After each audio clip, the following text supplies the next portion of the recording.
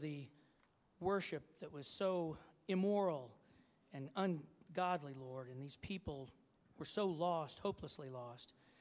And Paul found the altar to the unknown God, and he knew that God, and he presented that God. And while some mocked, and while some were willing to listen a little longer, you gloriously saved several people that day, Lord. And the message of the gospel, we know it's either foolishness to those who don't believe, but it is the power of salvation to us who believe. And so as we sing to you this morning, all of these songs, Lord, are related to praising your name and your holy name and the worship of your name and all the things about you that make you who you are. And while our praise, Lord, even when we give the best that we can possibly give, it's never quite enough. And yet in your grace and your love, you accept it if it's from our hearts. So I pray, Lord, that we would truly worship you today from our hearts. We thank you and praise you, and we love you, Father. And we ask these things in Jesus' name. Amen. You may be seated. Well, we have the connection card. If you are a first-time guest or maybe a second-time guest and have not filled one out, we would love for you to do that. You can turn it in the offering plate or back at the Connection Center in the back of our narthex there. We'd like to know who you are, get to know you a little bit. And we have a prayer request thing here that if you want to fill that out, the staff we have a list. Come to prayer meeting on Wednesday nights. There's a long list of things that we pray about, that we need to pray for. And so remembering different needs and things in our church family. I do want to recognize, I'm not embarrassing, but I want to recognize Mike's back. He's in my Sunday school class. Mike's back. He's recovering from that dump truck incident. And we're good. I'm so glad to see him walk in this morning.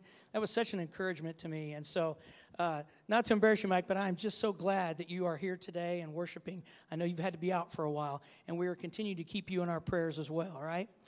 All right, well, this morning, we're going to sing a couple of songs together. So kind of watch me because we're going to go from one song right into another one. We're going to start with How Great Is Our God.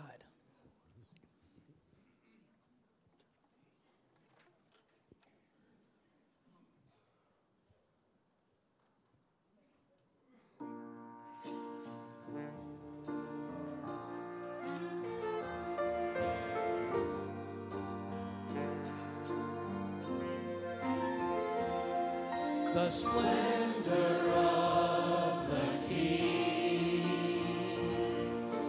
clothed in majesty, let all the earth rejoice, let all the earth rejoice. He wraps himself in light, and darkness tries to hide. Trembles at his voice, it trembles at his voice. How great is our God, sing with me, how great is our God, and all will see how great is our God.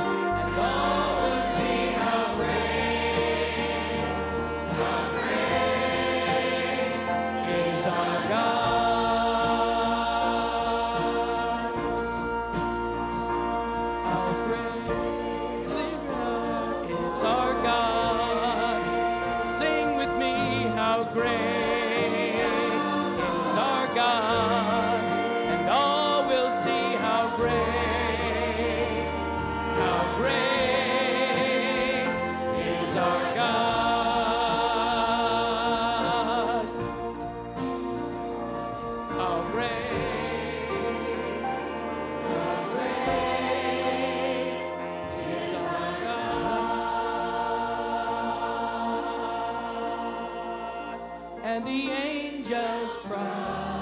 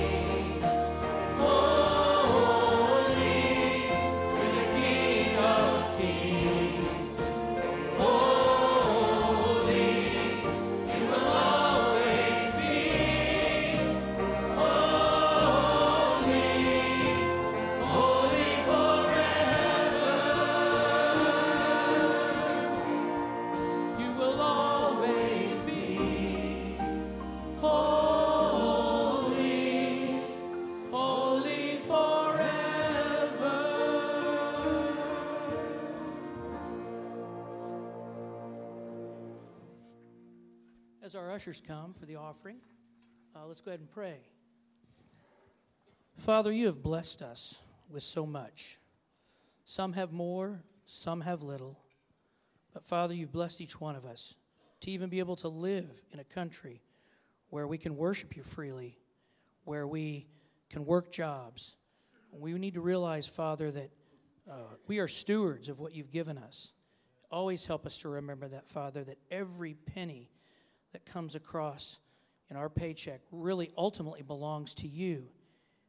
And you just want us to steward it wisely, use what we need for our living, but Lord, to give to you, as Paul says, let every man give as he has. So I pray that we would take this as well as an act of worship, worshiping you by giving to your church, Lord, so that we may reach more for the gospel, expand our missions programs out to reach other people, Lord, because the time is short, I believe, Lord. We need to be bold about the truth. So I thank you and praise you that you give us what you've given us, and may we give back to you in honor and worship and praise. And we ask these things in Jesus' name. Amen.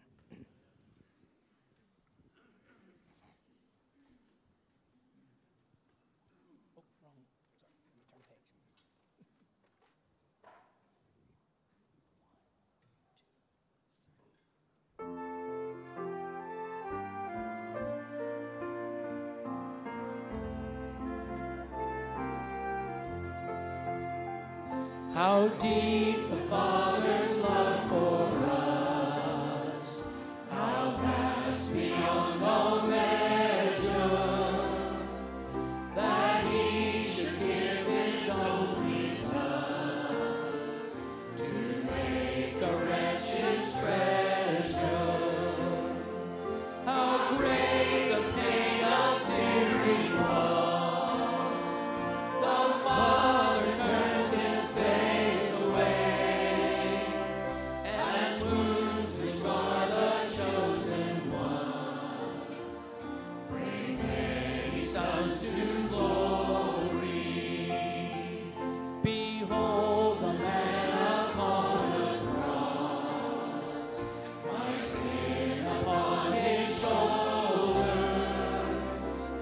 Ashamed I hear my mocking voice call out among the scoffers. It was my sin that held Him there until it was accomplished.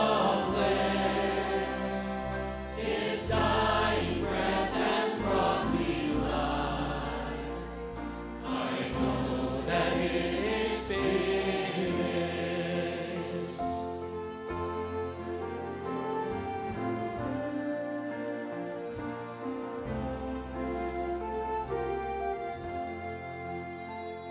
I will not boast in anything, no gifts, no power, no wisdom, but I will boast in Jesus Christ, His death and resurrection.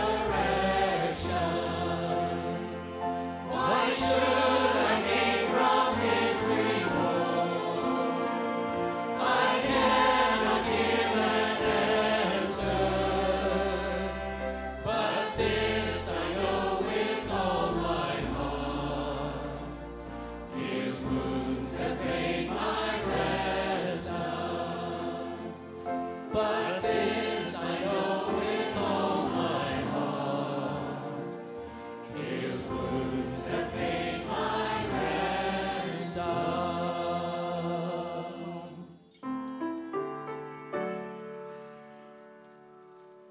Draw me nearer, nearer, blessed Lord, to the cross where Thou hast died. Draw me nearer, nearer, nearer, blessed Lord, to Thy precious bleeding side. I am Thine, O Lord, I have heard Thy voice, and in all my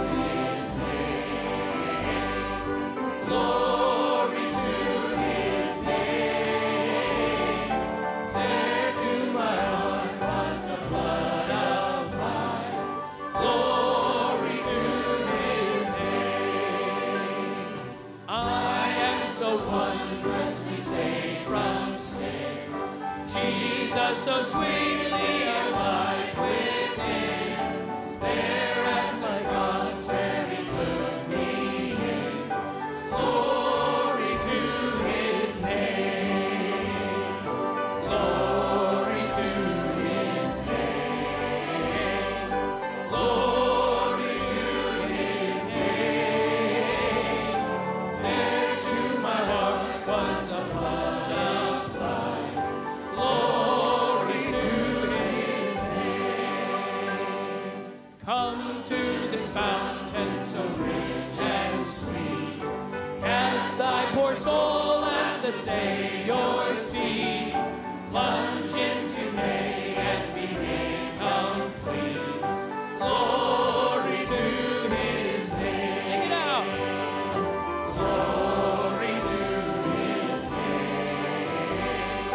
Glory to his name. There to my heart was the blood applied. Glory to his name.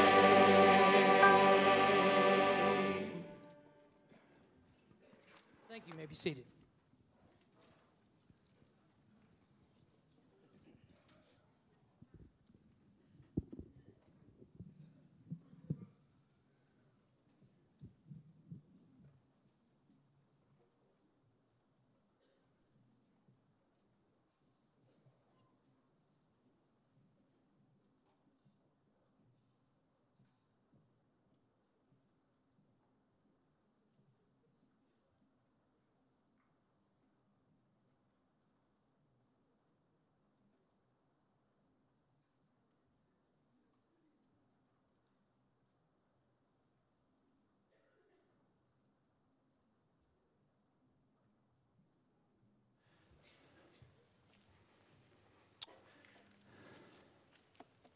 I appreciate Brother Phil helping us out today while David and Cammie are snow skiing over in Colorado. Must be nice, amen. We just pray they come back physically whole.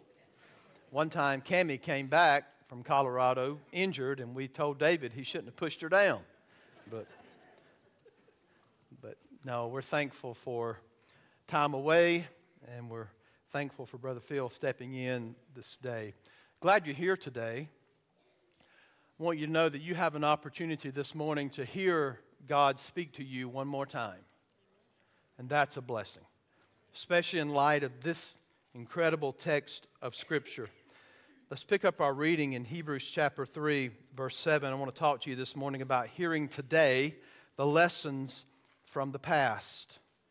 Hearing today the lessons from the past. The Bible says in Hebrews 3, verse 7, therefore, as the Holy Spirit says, today, if you hear His voice, do not harden your hearts as in the rebellion on the day of testing in the wilderness, where your fathers put me to the test and saw my works for 40 years. Therefore, I was provoked with that generation and said, they always go astray in their heart. They have not known my ways. As I swore in my wrath, they shall not enter my rest. Let's pray. Father, you've given us this text of Scripture as a warning. It's a warning to the people of God. Lord, there are disconcerting terms in this text of hardening and testing and rebellion and not entering rest. Lord God in heaven, would you give us ears to hear what your word says? In Christ's name we pray. Amen. The text has been about you having an unswerving, undeterred determination and confidence in Christ in the way of salvation. It's a motivating text of Scripture for you to continue on in the faith you have. Why? Because you share in a heavenly calling. See it in verse 1? You are to contemplate Jesus, consider Him You are called by God the very house of God. And then you see the if in verse 6. If you indeed continue on and hold fast. Meaning that holding fast is not the means of salvation. Holding fast is the result that you are the house of God. That's what the text is saying. It's not to tell you, it's not to cause you to go out of here, if you're saved, it's not to cause you to go out of here fearing that you're going to come up short. It's a motivation, the fact that you are in the house of God, that you will continue on and hold fast because you belong to the Lord. So when you get to verse 7, it brings us to a lesson from the past to encourage our walk with Christ in the future. It's a lesson from the past. And I trust so far that you are more resolute in following Jesus because of Hebrews 3. I trust that you've learned already what the text is saying and the urgency that is given in the passage of Scripture so that it rivets our attention to Jesus. Let me just make this clear. There is no salvation apart from Christ. You don't have a half of hallelujah chance of heaven without Jesus. And that's what Hebrews 3 reminds us of. We are to consider Christ. We contemplate Him. We fix our focus upon Him. Why? Because there's no right standing with God apart from Jesus. There's no righteousness given to you apart from Jesus Christ. So, truth is a weighty thing, isn't it? And I hope you felt the gravity of this text as I read it. There are some passages that weigh more heavily on us than others, and this is certainly one of them. It's about hearing God's voice. It's a serious passage of Scripture. It's profound. And I think we should make it our practice to read the Bible daily. Should we not? But did you know that there's not a whole lot said about reading it?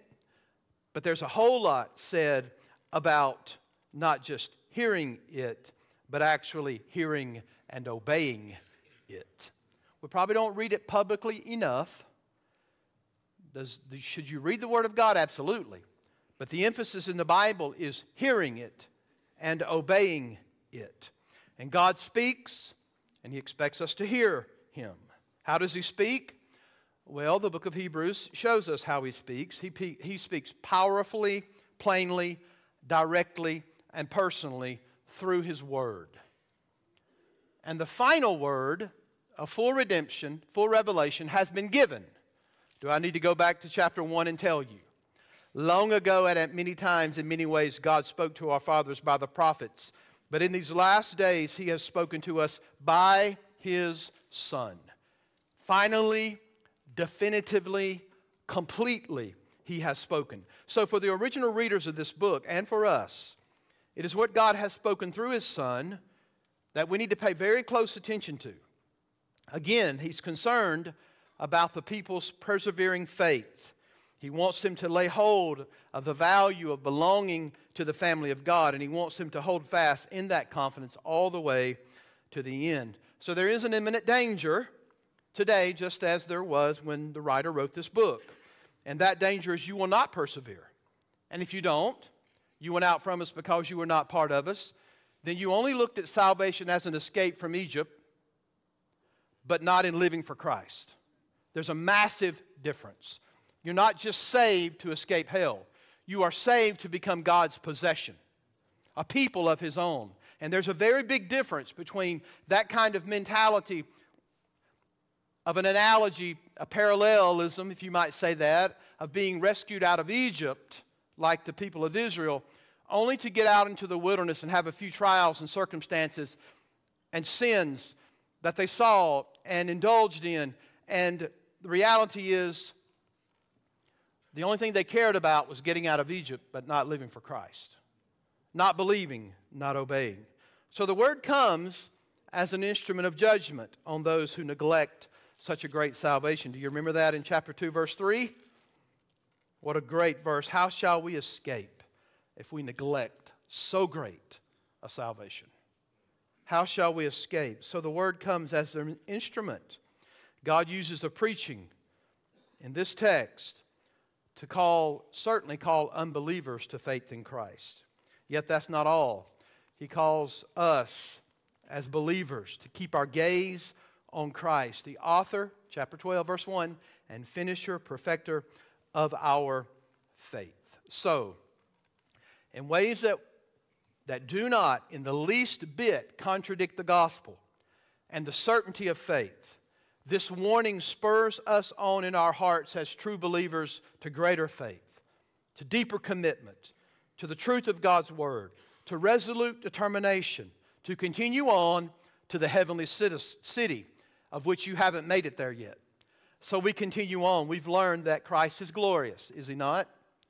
He's superior to Moses.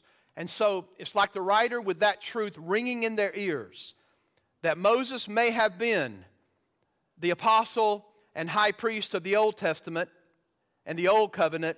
There is but one apostle and faithful high priest, and that's the Lord Jesus Christ. Moses was in the house as a servant, but Christ owns the house.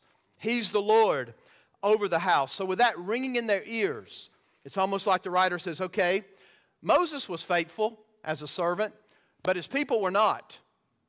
And with it ringing in your ears about Moses and his faithfulness to God, let me tell you about the people of God. Let's step back in history and look at Israel's rebellion against God after their exodus.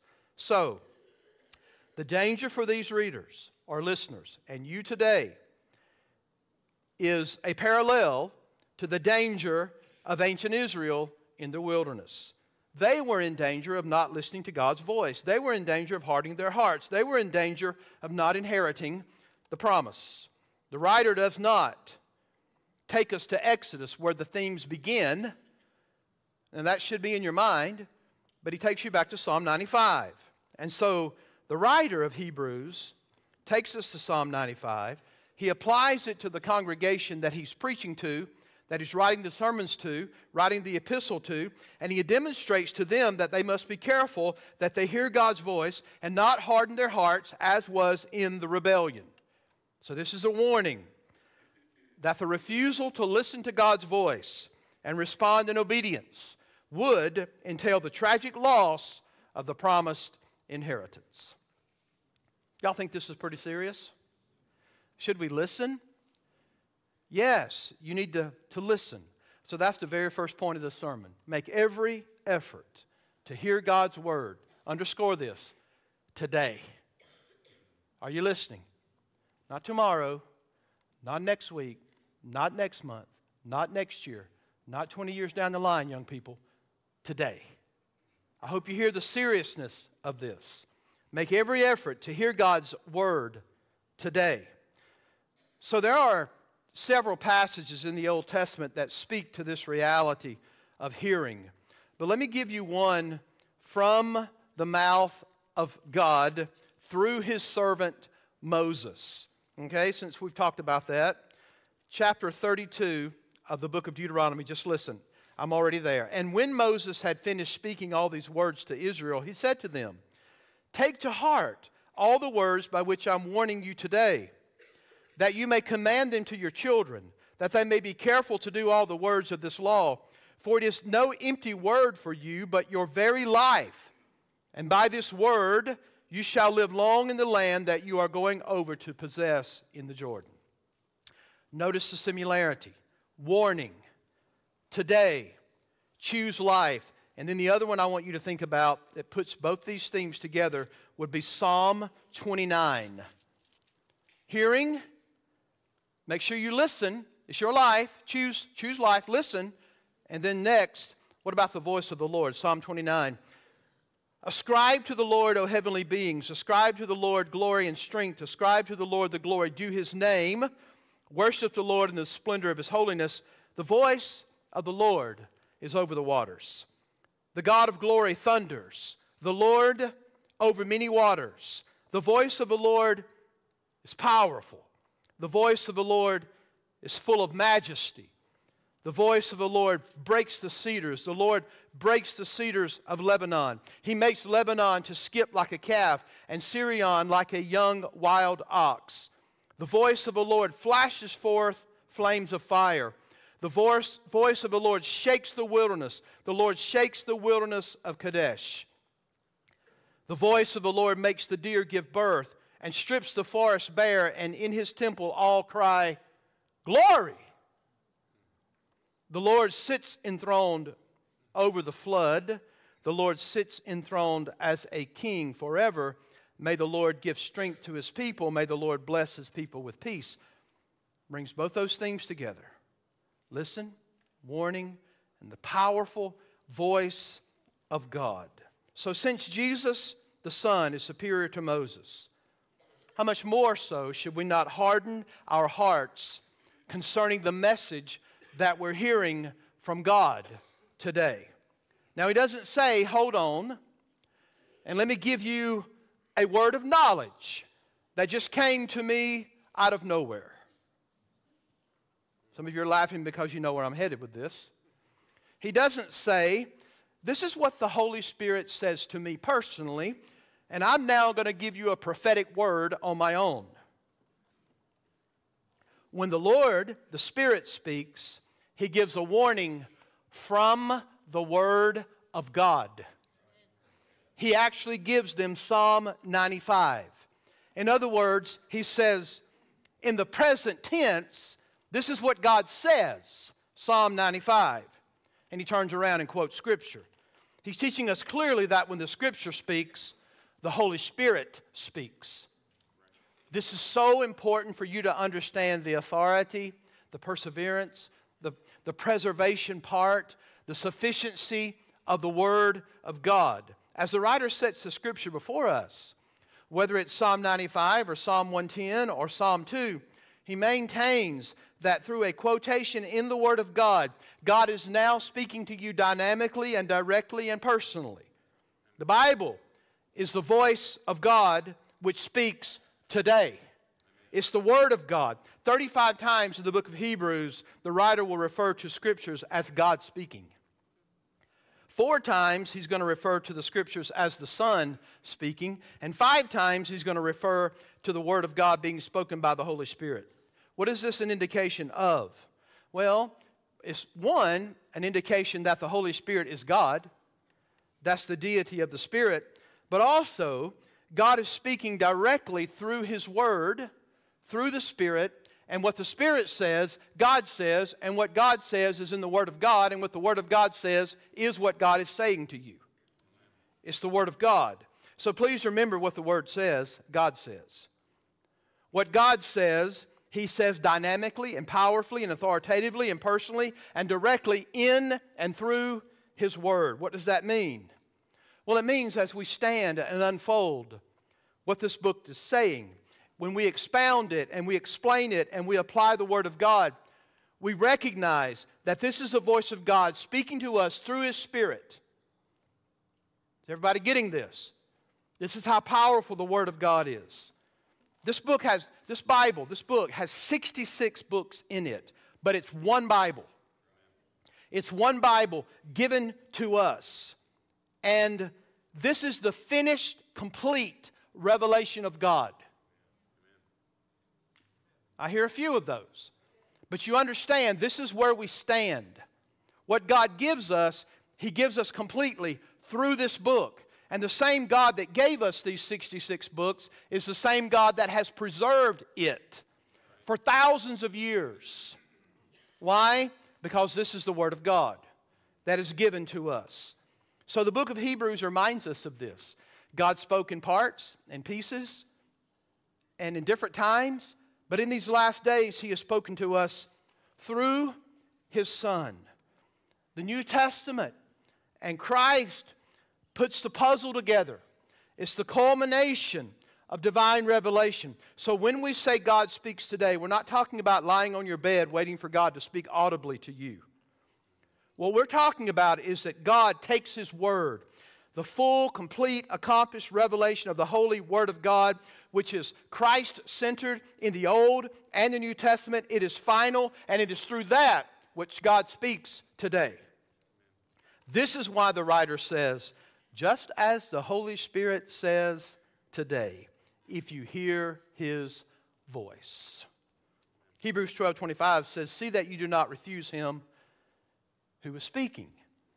Hebrews 4:12 says the Word of God is living and active and sharper than any two-edged sword. So to the writer of Hebrews, when Scripture speaks, God is speaking.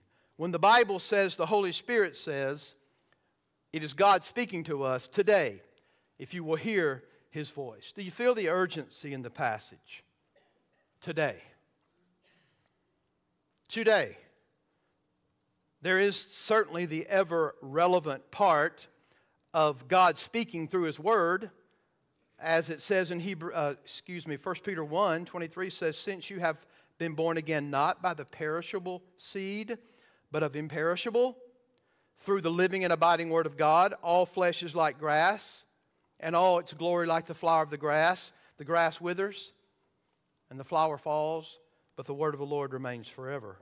And listen to this. "And this is the word of the good news that was preached to you." So the Bible is like no other book, isn't it?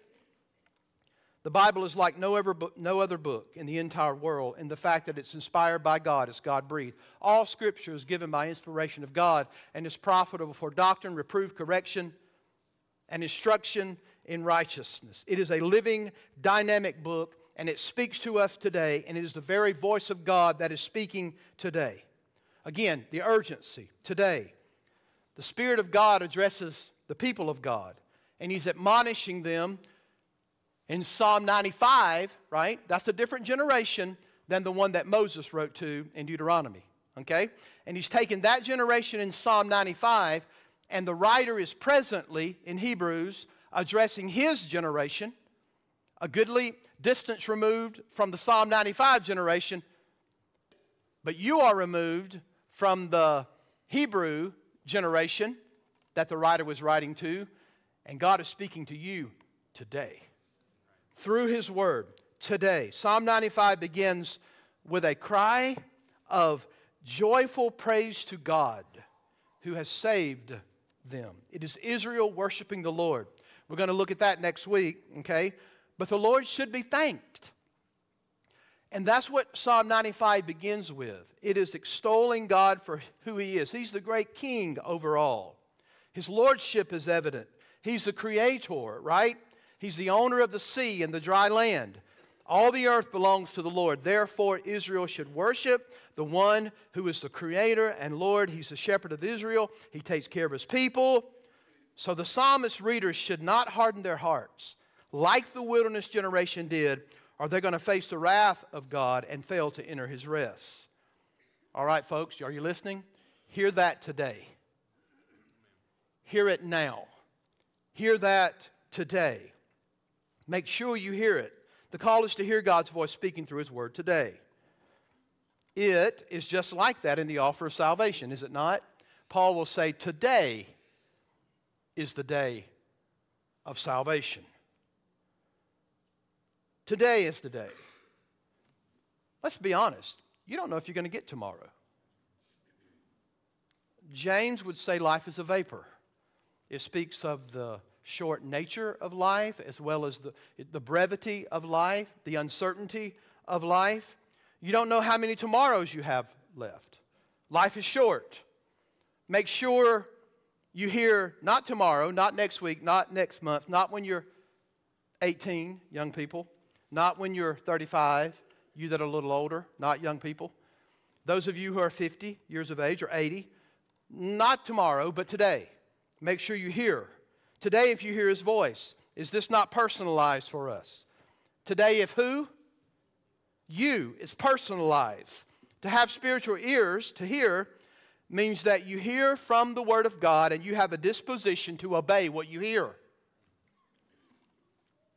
How are your kids doing with that one? The disposition to obey when they hear. Get off the Fortnite. I will in a minute. Well, partial obedience is total disobedience, isn't it? I mean, just think about that disposition to hear what the Word of God actually says. To have spiritual ears means that you have a disposition to hear. You're not pushing back on the Word of God. You've got a disposition to hear it, and you're disposed unto God to obey Him with that disposition. Lord, where you call me, I'm going to go. Where you lead me, I'm going to follow. What you command in your word, I'm going to obey. How many of you love God? Raise your hand. Be careful. Drop it. How many of you obey His commands? Raise your hand. What happened? 1 John says, chapter 5, if you love me, all right, you're busted. You're busted. If you love me, you'll keep my commandments. A disposition to hear. Now, Jesus said, my sheep hear my, and they follow me. My sheep hear my voice and they follow me. Now, I've never heard the voice of Jesus audibly. And people who say they have make me very nervous. Because in the Bible, people died or could die in the presence of the Lord or even hearing His voice. And I don't see people dropping like flies who claim audibly to hear from Jesus all the time. You are hearing from Jesus right here. That's the principle. It amazes me how so many people deny or say, well, the Bible's contradicting itself when I say that I can hear from God on my own and I don't have to have the Word of God. There are charlatans. They're hirelings. They're in it for the money, not based on... Because if you preach this book like it's written, then you're not going to be the most popular person in town, and you're not going to draw the most people. When Jesus preached, people didn't flock in, they clocked out. Now listen, I know you say, be nice, preacher. I get it. I'm trying to be nice. But I'm trying to tell you that thus saith the Lord is not popular. It wasn't in Paul's day and it's not in ours. So here's the deal. God is speaking through His voice. Spiritual ears hear that. And the Bible would even add, faith comes by hearing and hearing by the word of Christ. Now, be careful there. It's not just the words about Christ. In that text, it is Christ speaking His words to you. So how does faith come? Faith comes effectively as the voice of God comes through the Scriptures and speaks to your heart, awakening you to that reality of Christ. And when that happens, it grips you and changes you. Now, I've never heard Jesus speak audibly, but when I was 9 years of age, something happened. When God awakened in me, when He took out that heart of stone and put in a heart of flesh that was pliable, and I heard the voice of God from this book, God regenerated my spirit. That which was spiritless, God made alive and gave me His Spirit. And when that took place, I was gripped and changed. Now remember that. That's important. If there's no change, there's no salvation. If there's no tree, there's no fruit. So, this is what the writer of Hebrews is addressing. How is it, as a matter of fact, just something that dawned on me as I was studying this text, how is it that Paul could tell the Galatian Christians about the power of the cross when they were removed hundreds of miles away from Jerusalem? They never saw Jesus publicly crucified, but here's what he says. O foolish Galatians, who has bewitched you? It was before your eyes that Jesus Christ was publicly portrayed as crucified. How can he say that knowing full well they didn't see Him publicly crucified? Let me ask you only this. Did you receive the Spirit by works of the law or by hearing with faith? Are you so foolish? Having begun by the Spirit, are you now being perfected by the flesh? What is he saying there? When the gospel goes forth through the Word, there's so much in the active speaking of God through His Holy Spirit that Jesus Christ is put on display as crucified as the object of your faith when you hear the gospel. That's what happens. Even though you were not there when He was crucified. He puts Him publicly before you. Why? Because that's the power of the Spirit and the Word. No one is ever saved apart from the Word and the Spirit, effectively working in us. So, Paul will say to the Ephesians, but that's not the way you learn Christ, assuming that you have heard about Him and were taught in Him as the truth is in Jesus. This morning, do you hear Him? This morning, the Bible tells us, actually the Bible tells us throughout the course of Scripture that there are those who are dull of hearing That's in Hebrews chapter 5. There are people who are deaf in their ears. They can't hear. There is the spiritually itching ears. What does that mean? Well, I will listen to what scratches my itch.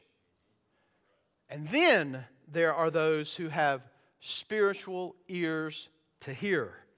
Jesus will say in Matthew 11:15, who has ears to hear, let him... Not just because you got this thing stuck to the side of your head doesn't mean you're hearing. All right? So Jesus will say, he who has an ear, let him hear. Revelation chapter 2 and 3 is fascinating, isn't it? As Jesus is giving his admonitions to the 7 churches, how does he end every one of them? He who has an ear, let him hear what the Spirit says to the churches. So I ask you this morning, how's your hearing? Is it dull? Is it deaf? Is it itching ears? Do you have an ear for what God is saying to you? The writer will now move to a command, but just, are you hearing the voice of God? And if we take this contextually, what's the main theme that you've got to listen to? Jesus. Are you listening? You're contemplating Jesus. You're thinking about so great a salvation. You're thinking about how God made propitiation for you. You're thinking about the righteousness of God imputed to you. It was outside of you. You didn't, for by grace are we saved through faith, and that not of ourselves, is a gift of God, not of works, lest any man should boast. So we're contemplating Jesus. We're contemplating His faithfulness. He's been faithful to you. And then the writer says this. Can y'all handle one more point? Do not harden your hearts as in the rebellion. Now, he's going to take a couple of Old Testament words, and we'll look at that next week, to form those two words, rebellion and testing. As a matter of fact, Moses is going to name those places in Kadesh Barnea, and that's really in Numbers 12 and 11, 11 and 12 and 13. And he's also going to mingle in Psalm 95 once again. But here's the admonition. Based on the lesson from the past, based on hearing God's word today and His voice, based on all of that, God is speaking through His word. Do not harden your hearts. In contrast to Moses, who was faithful, the people of God were faithless. The author doesn't want his readers to repeat that faithlessness. So Psalm 95 warns God's people not to harden their hearts, not to turn away from the God who brought you out of Egypt. That was originally there. When God takes out the heart of stone, puts in the heart of flesh, here's the deal, folks. It issues forth into heart obedience. Are y'all listening? This is such a serious text of Scripture. When you are truly saved and born of God and you're in the house of God, when you living for God is heart obedience. Did you know that the first time love and obedience is brought together in the Word of God is found where? Deuteronomy 6. God never sought the sacrifice. He sought an obedient heart. And the Bible says you shall love the Lord. What should be the motivating factor to obey? It is the love of God for you. It is your love reciprocated to Him. You love Him. So heart obedience is the issue. So the Bible speaks of the danger of the hardening of the heart. You ever read some of these? When the Pharisees come to Jesus and say, well, why did you give that bill of divorcement during Moses' time? What does the Lord say? Because of the hardness of your heart. In other words, your lack of confidence in thus saith the Lord. Your lack of resolve to hear what I say and obey and follow. How about Pharaoh hardened his heart against the Word of God? Like 9 times. And then how many times does God harden His heart? About 9 times. In Stephen's sermon in Acts chapter 7, he's preaching to the Israelites, and he starts on Moses. And boy, howdy, do the people get bent all out of shape. And he tells them, you've got an uncircumcised heart, and you're always resisting the Holy Spirit. How's that for the first sermon someone preaches, right? How to make friends and influence people, wasn't it? And what happened to Stephen because he preached that? Well, they killed him. He was the first martyr in the book of Acts because he told them, your hearts are hard. And what about Paul in Romans 2:5? You have a stubborn and unrepentant heart. Luke says many were hardened in their hearts, being disobedient to the word of God. So what is a hardened heart? It's a heart that is hardened, or actually a heart that is hardened is resistant to truth. Now this is important. It's a heart that delays in responding to the truth. It's a heart that is good at reshaping the truth the way you want it to be, and not what God says in His Word. A hardened heart is one that ignores the Word of God. A hardened heart is one that delays a response to truth. Hear this verse. Today, if the Holy Spirit is speaking to you, do not harden your heart. So, chapter 3, verse 8, chapter 3, verse 15, chapter 4, verse 7 is going to say the same thing. But you know, there's only one of two ways to respond when you hear God's voice. You comply with it or you refuse it. The moment we make an excuse or begin to justify ourselves for our disobedience, it becomes a whole lot easier the next time to not respond to the truth. There's a hardening. Our justification for our disobedience will just go on day after day after day, and soon you're going to find your heart's hardened. Your soul, folks, listen, I've thought about this sermon more than, I think about all of them all the time, all day. But boy, this one's pressed on me harder. I think because my soul and your soul, if you're a believer, should find no rest if you failed to obey God. We excuse things like that so fast in our day, don't we? Because we don't want ourselves standing before a holy God. We don't want to think of ourselves before a God who speaks through His Word and never makes a mistake, who's trustworthy, who never changes. And we recoil against that, especially in our society when we don't want to hear anybody tell us what is absolute. Truth is relative to the world, right? At large. So, what should bug us the most is disobeying the Lord and living with an unrepentant sin. And you realize that you're one step closer to the hardening of the heart. Does that bother you? It should. And that's why the motivation is given to us. It ought to bug us that our hearts are moving in a hardening fashion, that we're hearing God's voice, but we're not obeying. That should bother you. It bothers the preacher of Hebrews, right? It's bothering him. Why? Because these people have supposedly put their faith in the only means of salvation, being Christ. And yet they're tempted to move away from that. Some, thank the Lord, lost their homes, lost their possessions, lost everything they had, and they weren't moving an inch. You know why? Because the writer was convinced of better things. He knew that God's real people will stick to it. But there were those who maybe got their get out of Egypt free card, and they didn't really want to live for God. They didn't want to continually hear His voice. They didn't want God to speak to them and for them to continually obey. So, we should be petrified of having a hard heart. It should scare the life out of us that we can get a hard heart and not hear the voice of God. Our prayer should be, "Oh Lord God, I want to hear your voice. I want to hear your scriptures. I want to hear thus saith the Lord. I want to hear the word of Christ. God, don't let me have a hardened heart toward you."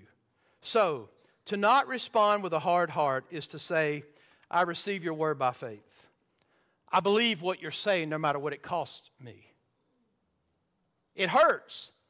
Hebrews 12, whom the Lord loves, He disciplines and scourges every one of us. And if you don't receive that chastisement, you're a bastard. You're an illegitimate child. So I say to the Father, bring on the whipping. Makes me feel good that I know I belong to you. Right? If there's no discipline, your Father doesn't love you if He doesn't discipline you. Think of this. So, I respond in obedience. I want my heart to run in the truth. It's a dangerous road to have a hardened heart. and it will be more hardened tomorrow. What does the Spirit say? Commit yourself to Jesus Christ. Receive Him and all of His benefits. Submit to Him and His Word. This is the Word of God that comes to us through the Holy Spirit. Embrace Christ for who He is. Let Him be yours. Seek to obey Him in all your ways. If you have an ear to hear, then hear His voice. Don't harden your heart today. Today is the only acceptable time, and you ought to see this as if your day of grace would end today as the sun goes down. That's how serious you ought to be about not hardening your heart against the Lord, but obeying Him. You need to see this as if all of eternity depends upon the present hour and your obedience to the voice of God now. Today. Now, it's an amazing thing to read in the Bible where God is sovereign in opening eyes, but at the same time He turns around and says, today you better listen. You ever found that? It's called a theological conundrum. A theological conundrum. All you got to do is read Acts 16. Lydia is on the riverbank, a seller of purple, and she's by the river, and Paul is preaching the gospel, and the Bible says this, and the Lord opened her heart so that she would understand what Paul is saying. The power of God to open up a heart so that you can understand the gospel. That's a God thing. That's Bible. You can't hiccup over that. He opened her heart so that she could hear. Faith cometh by hearing, and hearing by the word. But here's also some good Bible teaching. Don't harden your heart today. Because that's what the verse says. Right? So this is good, sound biblical teaching. Today, you treat today like it was your last opportunity. You treat today like the last hour of grace that's going to come to you. You treat today as if everything you look to in eternity depends on what you do today. As Luther recognized, today is the day of salvation because today may be our last. That is so true. The original audience could not presume upon another day. Neither can we. Albert Mohler says, for anyone to hear God's voice is a result of an act of mercy alone in salvation. God speaks in order to save His people. Amen? So the author teaches his audience that God has graciously spoken so that we might be saved through Jesus Christ. Listen, this is what God said. This is what He has spoken. Don't harden your heart. Now, they must obey His voice, not just when you trusted Him, but all the way through to eternity. That's the point of this. You know, I grew up in the South, and I can't tell you how many times we knocked on doors and invited people to church, and they were like, preacher, I took care of that a long time ago. Well, what exactly did you take care of a long time ago? I mean, you're in the backwoods in Georgia, and you hear all kinds of stories. Well, I did that God thing. I took care of that a long time ago. And my response was always this. If you're not taking care of it today, you didn't take care of it then. If you're not taking care of it today, you certainly better not put your trust in a decision you made. You might have got the warm fuzzies. We may have sang How Great Thou Art, and you had a tear in your eye. You think that saved you. What? Again, that's a good Hebrew word, baloney, right? Just because you cry in church doesn't mean you're saved. Have you put your trust and faith in Jesus, and has that trust? Paul says it this way. I will press toward the mark to lay hold of Christ because He first laid hold of me. That's the Christian life, folks. He laid hold of you, and the rest of your life you live in such a way you press toward grabbing hold of Him. That's Christian living. If you don't have that desire today, you're lost as a ball in high grass. Seriously. A goose in a snowstorm. There's no way you're saved if you don't have a desire to grab hold of Him because He's already grabbed hold of you. If any man be in Christ, how can you be a new creation and not want to follow Him? It makes no sense because it's not possible. Right? If He makes you new, you're going to follow Him. So, young people, look at me. You think you got tomorrow, don't you? Boy, this is really a lesson for young people. I think I've got tomorrow. And for you young people, I'm telling you, you got bigger responsibilities. Why? Because you are under the gospel privileges every single Sunday. You're hearing exactly what the Word of God says every single Sunday. God is speaking to you from this book. And I know what your attitude is. That cramps my style. I know that my mom and dad are Christians. I know that I've got all these privileges, but I've got tomorrow. No, you don't. You do it today. You listen to the voice of God today. You follow what the Bible says today. You don't walk out of here and reject Christ. You trust Jesus. Hear me today. The greatest danger you face in all of life is the hardening of your heart today, so that when you hear His voice tomorrow, you can't respond. Young people, if you hear His voice today, do not harden your hearts. If you're not young today, and that's everybody else in here, so I don't offend you, you know, time goes on and your heart can get hardened. Today could be the last day you hear His voice. And you say, well, preacher, I'm wiser than those young people, and therefore I'll make it till tomorrow. Well, time is passing, and with every passing day, your heart gets harder and harder. Today, you will either walk with God or you won't. All right, final conclusion. In the Christ-Centered Exposition Commentary series, Albert Mohler shares the story about attending a lecture by a guy named Heiko Oberman. Doesn't mean a whole lot to you, but if you study history, it does. He was like a world-renowned scholar over the Reformation. So that time of Luther and Calvin, well, it's the time that God moved in such a way that you're able to sit in this church today. Had it not been for the Protestant Reformation, you wouldn't be here today.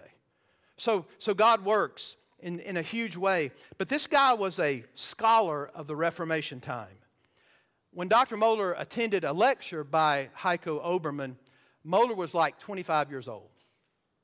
And Oberman was 75. And as he was lecturing, he got frustrated with the class. And Mohler says it wasn't because we were not listening. It wasn't because we were misbehaving. He got frustrated because we were so young. We were just young guys. And here's what Oberman said. Young men will never understand Luther because you go to bed every night confident that you're going to wake up healthy in the morning. Wow.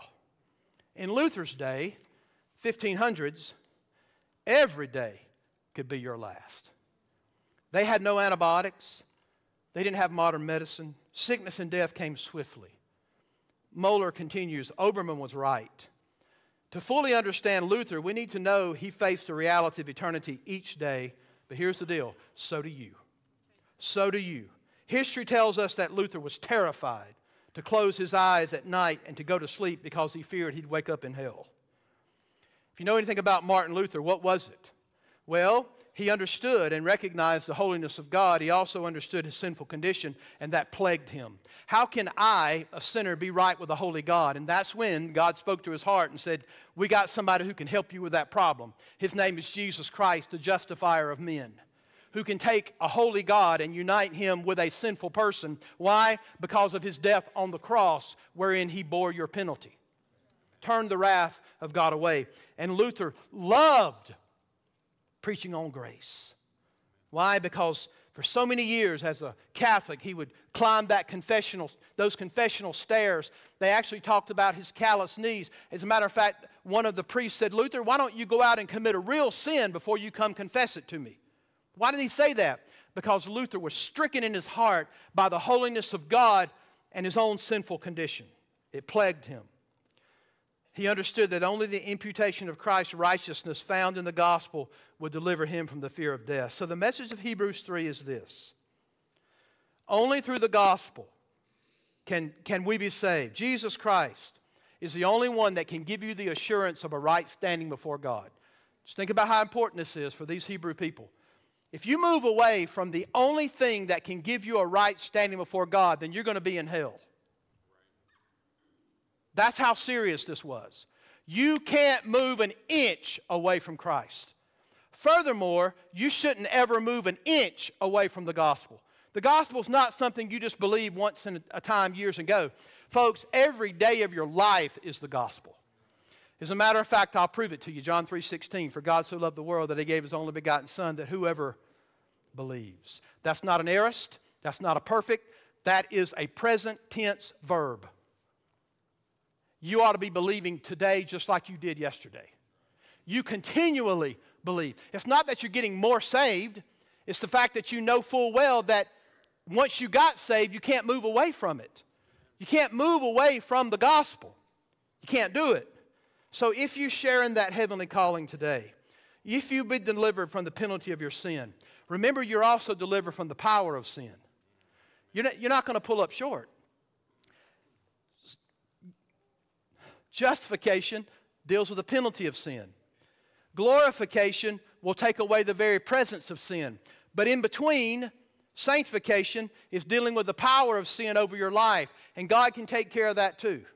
As you submit yourself to Him and as you walk with God. So when we see by grace how deceitful and wretched and how awful our sin really is, we learn to look to Jesus and Him alone to renew our minds. God, bring every thought under captivity to the obedience of Christ. By the way, if you don't know the Word of God, it's hard to quote it. It's hard to fight against those things if your slate up there is full of Fortnite.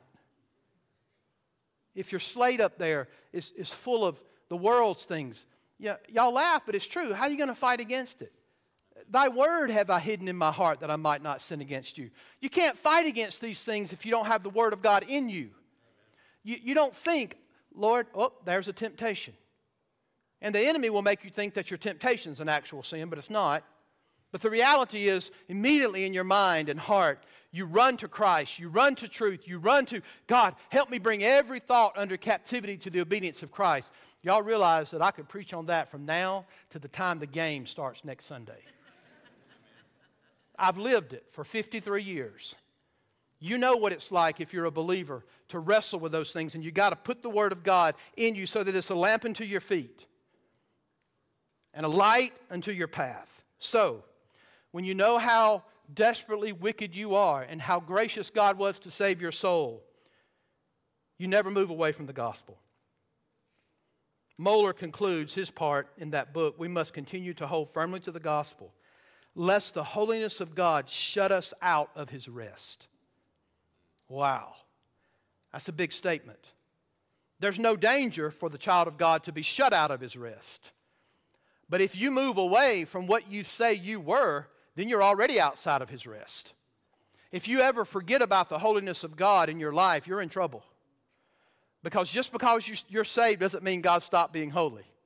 It's just that when He looks upon you, you're innocent, and there's therefore no condemnation, not because of you, but because of Jesus. What a blessing. So, endurance in the Christian life, perseverance in the Christian life, they're not the means of salvation. In reality, they are the results of your salvation. Hearing today the lessons from the past. That's Sermon 1. Next week, we're going to dive into Psalm 95, see what it says, and see what those encouragements are. Let's pray. Father, we thank You for the Word. Thank You for speaking to our hearts. Lord, I know that I get passionate. I get fired up about these things because I live it. Lord, before I ever speak a word, Your Word has spoken to me. Lord, it's tempered my mind and moved my heart. It moves me to be concerned for a young generation. Lord, for children, they don't realize that to disobey mom and dad is to disobey You. They don't think about the ramifications of hearing the Word and hardening their hearts. And I'll just respond tomorrow or the next day. Who knows if we'll have tomorrow? That's not a scare tactic. That's reality. We don't know. For adults, Lord, help us to hear what You say in Your Word and obey as Your children. To not delay, but to respond and to live for You.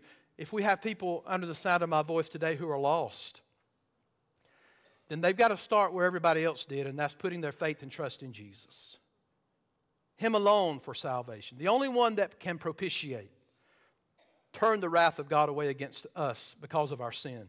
The only one that can cover our sin. When we trust You, You remove our sin as far as the east is from the west.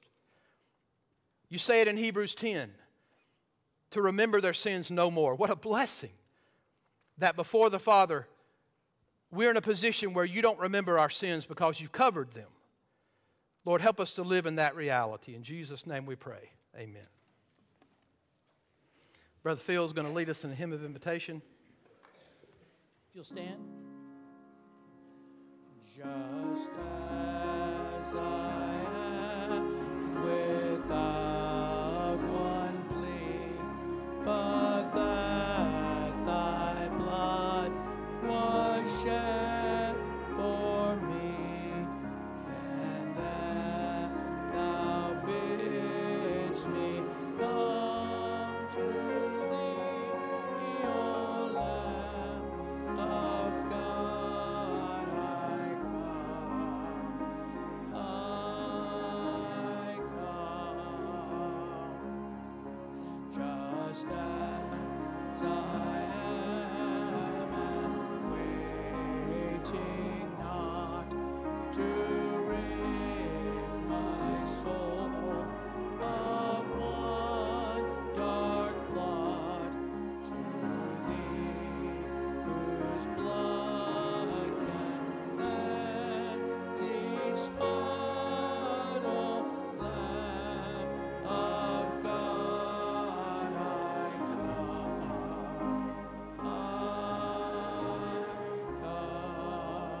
A student once approached C.S. Lewis and said, I don't know what's going on in my spirit and my heart. And he starts enumerating these certain things of hearing the truth. And C.S. Lewis responded by saying, you're caught in the net of the Holy Spirit, and you might as well give up. I think that many of you are like that. You sense what in the olden days we used to call the wooing of the Spirit. You sense the Spirit of God putting His finger on those areas. I just tell you, don't harden your heart. Respond. Obey. We're going to sing one more verse. Just as I am, though tossed about with many a conflict, many a doubt, fightings and fears within, without, O Lamb of God, I come.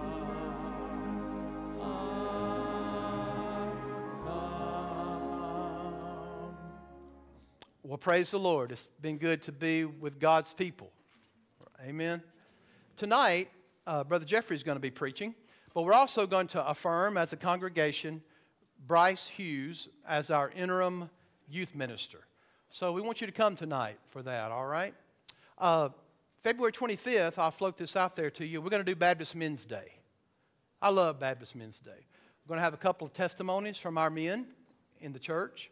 I used to do 3 of those, but I found out that lasts about an hour, and you probably would check out on that day, right? So we're going to do 2 of those testimonies. The men will fill the choir, all Baptist men, so you guys don't go out of town on the 25th, right? And help us. It'd be a great, I just want to let you know about that on Sunday morning, the 25th of February. All right? God bless each one of you. Hope you'll have a good day in the Lord.